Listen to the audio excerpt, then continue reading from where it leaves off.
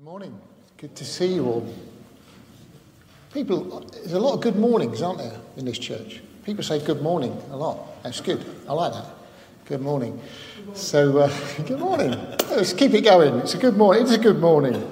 It's a great morning. It was great being here a couple of months ago. Well, it felt like that a couple of months ago. And for some reason, it was nice to get an invite back. So I'll see what we can do. Wouldn't you like some sparkling wine? Wouldn't you like some sparkling wine? I mean, there's something about it, isn't there? It's just that little bit extra. It's a champagne or it's a Prosecco, but it just gives a little bit more, the sparkling wine. And I want to encourage you this morning to look for the sparkle. That's what we want to do. We want to look for the sparkle. Looking for the sparkle in yourself. You might have lost your sparkle, lost your mojo, or whatever it is you use in Southport. You might have lost your sparkle. Looking for a sparkle in church and in community, and recognising the sparkle of heaven, the light that comes, that brings the best. The key word in this passage is usually what we do around here, that's kind of good and that's the best, but you have saved the best until now. That's one of the key words in this passage. So I want you to think about yourself. I want you to think about church here and the community around you. What a fantastic stuff going on today. Met this Cafe Church crew. That's a great bit of sparkle going on out there. And think about the kingdom of God. So John's gospel does sparkle. It sparkles in so many ways. The gospel is different in its setup to Matthew, Mark and Luke. They're all interwoven in different ways, but John is literally looking for the signs. The signs. This wedding in Cana is not so much a miracle, which of course it is, turning water into wine. It's a sign. A sign of what? Well, let's think about that for a minute. If you're, this morning I drove from Liverpool to Southport. Takes a few days, so I left Liverpool. But of course, every now and then you get a sign: Southport. If you just stopped at the sign and looked at it and thought, "Well, that's a good sign. I like that word, Southport," you'd never get to Southport itself and experience what Southport has. And that's what John is talking about here is don't stop at the sign, see the sign for what it's pointing to, because you need to get somewhere to realise how good it is, to realise the best. So Jesus bursts onto the scene in John 1. We don't get all the birth narrative, we don't get all those lovely Christmas stories. We get the Word became flesh and dwelt among us. In the beginning was the Word was with God, the Word was God, and the Word came into being in Jesus, in life, or as Eugene Peterson puts it in the Message, the Word became flesh and blood and moved into the neighbourhood. I love that description. That Jesus comes. And what does he do? He gathers disciples. He calls individuals like you and me to follow him. In fact, John the Baptist points his disciples to follow Jesus. Don't stop at me, I'm just a sign. Go follow Jesus. And Jesus picks up these disciples. And what does Jesus say to them? He says, come and see. Come and see. There's an individual response. Jesus calls us every day of our lives to come and see. Not just to take a look, not just to wonder about, but to walk with me. Come and see. You've got to come with me and then you will see. Not just see what's going on, you'll see the bigger picture. And the kingdom picture here is also in John 1 is given to us by John the Baptist again, who says, behold, the Lamb of God.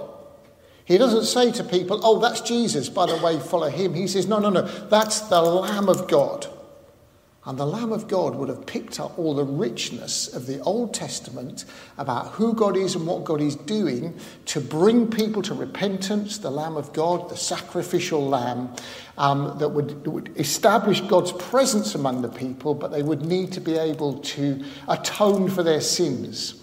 And so the lamb, the sacrificial lamb, which we hear through the Passover, is a very important symbol, a very important sign for this Lamb of God John is pointing towards.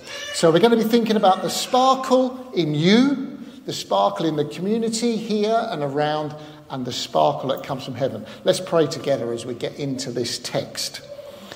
Holy Spirit, we invite you to come, to quicken our minds, to inspire us, make our hearts beat a bit faster this morning as we realise, Jesus, you call us to come and see. You invite us to follow and to be involved and to look and see the bigger picture. Just lift up our eyes so that we might see beyond ourselves, even beyond our community, and catch that glimpse of heaven. Amen. Amen. So what does Jesus do with these first disciples? What does he do? He takes them to a wedding. Isn't that amazing? Only John has this story that Jesus is. The next story we have is he's gathered at a wedding, and Jesus is there with his family. He's there with his mum, probably his brothers, sisters. He's there with his friends. He's there with his disciples. Jesus is at a wedding. And if you go to a wedding, there's several groups of people there, aren't there? Sue and I are going to a wedding next Saturday. We're looking forward to that.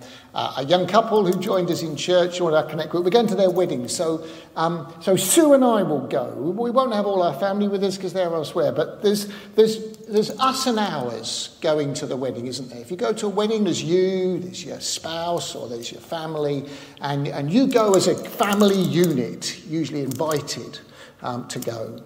And, Auntie Hilda, she puts her best dress on and a nice hat, and Uncle John brushes up okay, he's got a nice tie on, and we all go, oh, you look great, oh, you look wonderful. And you're there, us and ours.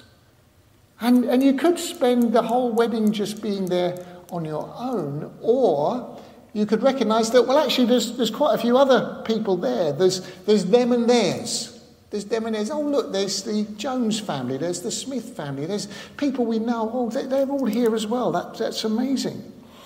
And we know all these people are there. But also there's the couple, hopefully.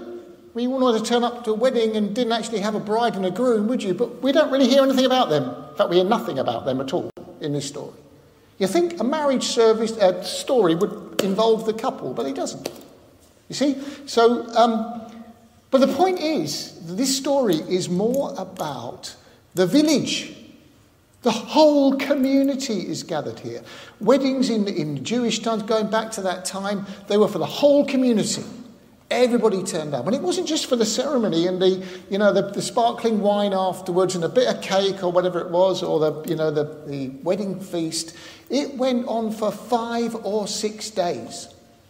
So this story is probably about day 3, day 4. And the marriage is much bigger than just the couple getting married or their family or the other families it's gathered. It's much more about the community. I love the Anglican introduction, the Church of England introduction to the wedding service. It says, marriage is a way of life made holy by God, blessed by the presence of our Lord Jesus Christ, with those celebrating a wedding at Cana in Galilee. You see how we link it in. Marriage is a sign of unity and loyalty, which all should uphold and honour. It enriches society. It strengthens community, and no one should enter into it lightly or selfishly, but reverently and responsibly in the sight of Almighty God. What a great introduction. Don't know who wrote that, but that's great, because what does it do? It's not just a nice thing for the couple. It's not just a good thing for the family. It's not just a celebration for the church. It strengthens the community. It creates that sense of birth, of ongoing, of relationship, of protection, of building the community. And when we look at this story, we think about the wider situation that Jesus is stepping into. Not just into my life, not just into the life of those around me or my church, but into the life of the whole community. But there's other people there. There's the master of ceremonies. You see, he's the guy who's really in charge of making this marriage, this wedding day work, this whole festival. The whole thing is down to him, and things are not going well for him. And so we may think about him, we may just see him as a character in the story. But actually, if you look carefully, there's another sign. Because the master of the ceremony changes from being that man with that responsibility to being Jesus, who steps in and makes the whole thing work. Jesus becomes the new master of the ceremony. We've got the servants. The servants are all over there, trying to make sure everybody's got what they need, make sure they're in the right place, make sure everybody knows where to go and what to do. And of course, the servants have been responsible for making sure all the right ceremonies happen at the right time. And we've picked up that there's an important bit of this ceremony. There's only one bit of the ceremony that we actually get introduced, not the service, not the marriage itself, but this ceremonial washing. At the back of this synagogue, or wherever they are, by now there are these 6 stone jars full of just ordinary water.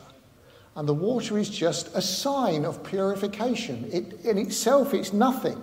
It's just a sign, and people would wash themselves as they come in, or maybe the servants would help wash them. It was just a done thing.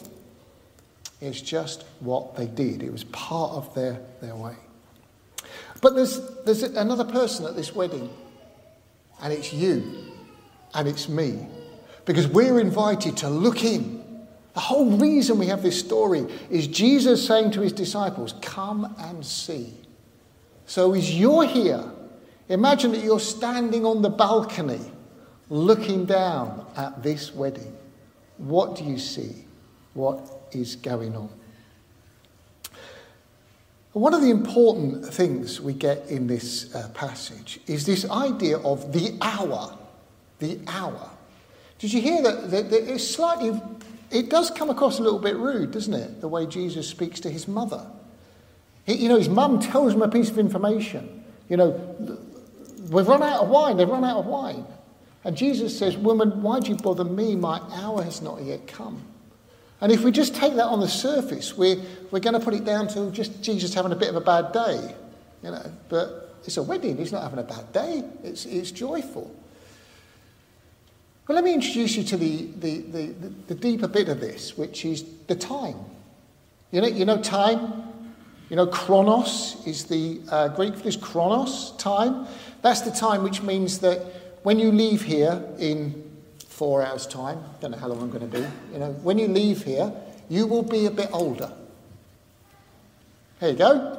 You see, time will move on. Time will move on. And it just happens. I did tell this story at the first service. I said I might not because Sue's here. But in our house, she packs everything into any hour. She's unbelievable. She achieves stuff. When you've got a family, it's amazing what she can do. But she always thinks that there's one more thing she can get done before we need to leave the house. She's running, she's fallen downstairs trying to get out the door, all the things that she's done. So our children work this out with their dad. And so don't tell her, but our kitchen clock has always been set 5 minutes fast. Which means that we kind of think when we get out the door, we might be on time. But whatever, we are all living in Chronos time. However much you try to pack in, however much you hope it will keep going on, that's Chronos. But that's just ordinary time. Let me introduce you to the much more important time in the Gospels, which is Kairos. And Kairos is that moment in time, that aha moment, or that oh wow moment. Maybe it is an event, maybe it is a special birthday, or maybe it is a wedding, maybe it is the time you turned to Jesus and you became a Christian, Or when you got baptized, and I had some baptisms recently, when there was a kairos moment, it was meaningful. You can point back to it and you can say, that was the moment when. And Jesus wants us to keep experiencing kairos. He wants us to realize that he is with us and he's walking alongside us all the while. He's with us in chronos as we simply do time. But he wants us to experience his presence when a moment happens. You know that couple on the Emmaus Road, just walking along, sad about what had happened. And then when Jesus joined them, they didn't know it was Jesus. They walked, but when they got to the house and they persuaded him to stay, and he broke the bread, their eyes were opened. It was a kairos for them. And they rushed back to tell the disciples that Jesus is alive. So here we are in the context of this passage. See the people, see what's going on. Wonder what is actually happening here. What can you recognize in yourself as you look? Maybe you look at this and you feel some sadness. You might feel some brokenness. You might feel some shame. All of these emotions are actually packed into this passage. But you might be joyful, you might be expectant, you might be excited and hopeful. All of this is here for you to let God touch your heart. But there's a crisis. There's a crisis. Doesn't matter, what might be a crisis for you, might be a small problem for me or nothing at all. But this is a crisis. Because for the couple and for their family, for the gathered people around them, for the whole village, the wine has run out. Now, on one level, we can go, well, that's a bit sad. Somebody crack open the orange juice, or whatever it is. But the whole point was that there is dishonour here. There is shame for this family because there's supposed to be a feasting for the whole of the period. And if we've run out of the wine halfway through, there is shame that they're going to feel. The master of ceremonies is going to feel the dread of the fact that the ceremony that he had organised is not working. The wine has run out. The party is over. At an individual level, it's just, I want to curl up and get out of here. I don't want to be part of this because it's all gone wrong. You may have had that experience. Maybe you think that's a bit much for this situation, but there would have been that feeling there. For the community, it's just a sense, well, it's all over. The party's over. We might as well go home. But there's a kingdom level here for us to understand. There's a kingdom level because the customs, the way of life, the religious way of life has run out. All we've got is the ceremonial water. That's all we have to remind us that something good should be happening. And Mary says to Jesus, they've run out of wine. And Jesus, who responds in that way, what sounds quite sharp, says, my kairos has not yet come. My hour has not yet come. Because what is Jesus doing? He's thinking up here at kingdom level. Because for Jesus, the hour is the hour of his crucifixion. That's where he's heading.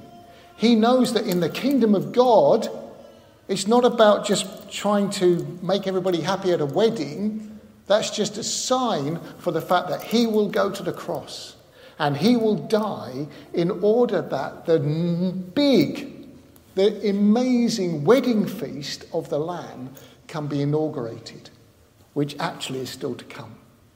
The wedding feast of the Lamb. You can read about that at the end of Revelation. Go to Revelation 19, Revelation 21, and you'll see that final picture of heaven coming to earth and the wedding feast of the Lamb. So Jesus' hour has not yet come. And yet his mother has begun to push the steps towards it. So what happens? They bring the ordinary water. They bring it to Jesus. And it's taken to that master of ceremonies who is ashamed and upset and worried that the party is over. And when he tastes the water, the ordinary stuff of our lives, the ceremonial things that we do, the ordinary everyday habits of our lives, and he says, normally we'd serve the best first, but you have saved the best until last. Can you see that for you, if you look at what is ordinary and what is in your life, however you could see, maybe what is it that depicts for you the 6 stone jars, the everyday things that you just do? And where is it in your life as a community when you realise that actually we just keep doing the same things all the while? And yet Jesus is here. We had communion earlier. I love that bit of liturgy which says, the Lord is here. That's the bit.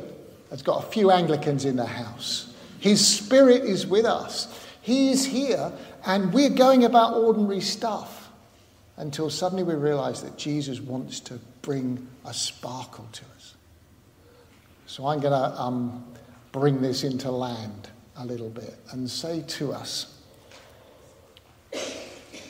Jesus says, follow me.